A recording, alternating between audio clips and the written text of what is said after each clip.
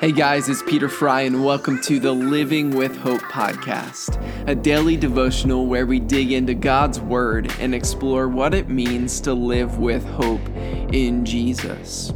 At the heart of this podcast is the belief that the Bible is God's Word, that it's spoken to us and for us, that it is profitable in our lives and in our pursuit of following Jesus.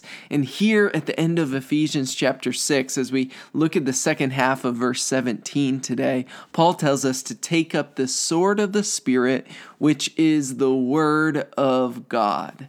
I'm going to read here Ephesians chapter 6, verses 14 through 17, as Paul lists out the full armor of God. Stand therefore, having fastened on the belt of truth, and having put on the breastplate of righteousness, and as shoes for your feet, having put on the readiness given by the gospel of peace. In all circumstances, take up the shield of faith, with which you can extinguish all the flaming darts of the evil one, and take up the helmet of salvation and the sword of the Spirit, which is the word of God. Here at the end of this list of armor, Paul gives a piece of armor that is on the offense. It's a sword. It's a weapon by which we not only stand firm, but we press forward in the battle against Satan for the hearts and minds of not only believers in Jesus, but people in this world in need of the hope of Jesus. And the Word of God is essential to that battle.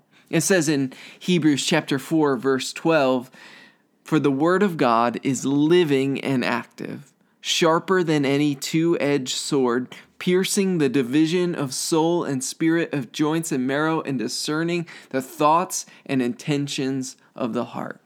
Have you ever experienced that? And maybe it was here on the podcast. Maybe it was when you were opening up your Bible in the morning to read the next passage, or you showed up to church on a Sunday and it was a word from God straight out of the Bible that was spoken directly to you. And it had this ability to divide your thoughts and intentions and really go to the heart of who you are and what you're desiring and what you're thinking about. And you're like, God, how did you do that? How did that happen? Was it coincidence? The truth here in Ephesians chapter 6 and the truth in Hebrews chapter 4, verse 12, is that isn't coincidence. That is the power of God's Word. That God's Word is breathed out by God. It says this in 2 Timothy chapter 3, "All Scripture is breathed out by God and profitable for teaching, for reproof, for correction, and for training in righteousness, that the man of God may be complete, equipped for every good work." And this is the message at the end of Ephesians chapter 6, is that you are equipped.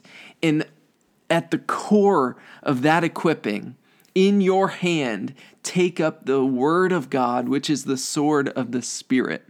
And I think that has two dynamics to it. One is, it is by the Spirit that we hear from God, that Scripture was spoken out as the Spirit of God inspired the original authors who wrote the words that we receive today. And it's by the Spirit that we pray, God, open our eyes that we might see the wonderful things of your law.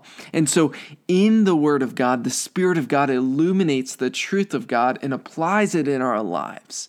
And so it's not only the sword brought about by the Spirit, but it's the sword in the hands of the Spirit. And this is where the Spirit of God uses the Word of God to shape and form us, to divide our thoughts and intentions and help us see our sin in light of our Savior. And this is the Word of God, that it points us to Jesus, that it points us to the truths of our salvation. And so you can't have the helmet of salvation or the shield of faith or the breastplate of righteousness without the sword of the Spirit. It is how we know God. And you cannot live the Christian life. You cannot stand firm in the truths of the gospel without standing upon the word of God. And this is the message of Psalm 1. Blessed is the man who walks not in the counsel of the wicked or sits in the seat of scoffers, but his delight is in the law of the Lord, and on his word he meditates day and night. We started this year of the podcast with that passage because this is the foundation for how we not only live the Christian life, how we get to know God and are conformed into the image of Jesus, but it's how we fight our battles.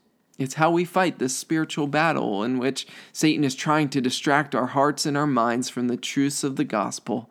And that's what we saw in the Gospels when Jesus himself was tempted. He turns to quoting the word of God. He turns to Deuteronomy and says, man does not live on bread alone, but by every word that comes from the mouth of God. And this is the message of Ephesians chapter 6, that you are equipped for the battle. So take up the sword of the Spirit, open up the word, spend time in it, meditate upon it, memorize it, and let it be the sword of the Spirit in your hand. And let the Spirit of God shape and form you as you walk with Jesus so that you can stand firm in the gospel.